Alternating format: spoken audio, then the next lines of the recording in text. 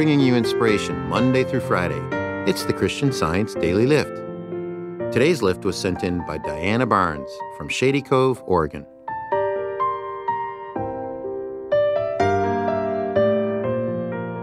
I was sad. My daughter was packing up to head back to school, and I was hit with the thought that she's all grown up and off to explore the world. It came to me that perhaps I was experiencing empty nest as I wondered, what now? What do I do now? Logically, I knew that my identity was not wrapped up in whether my daughter was under my roof or not, but I still felt an unfamiliar sense of loss getting in the way of what was now a new opportunity for her and for me. Mary Baker Eddy writes about our identity in Science and Health with Key to the Scriptures. The divine mind maintains all identities, from a blade of grass to a star, as distinct and eternal. Another name for God is mind, and the identities mentioned are spiritual. As God's creation, we are spiritual.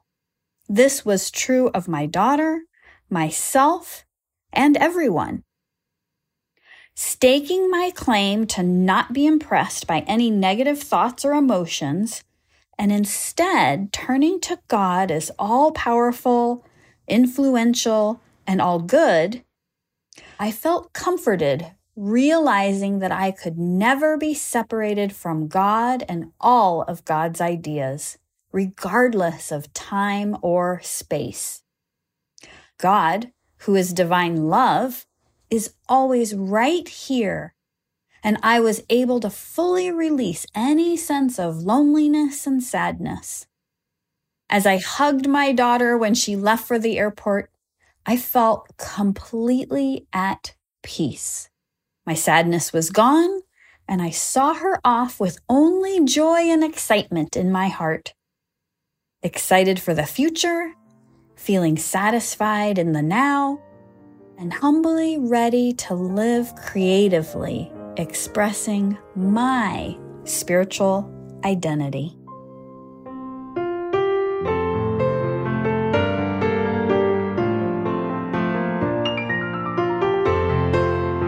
This podcast is produced by the First Church of Christ, Scientist, in Boston, Massachusetts, USA. Copyright 2023.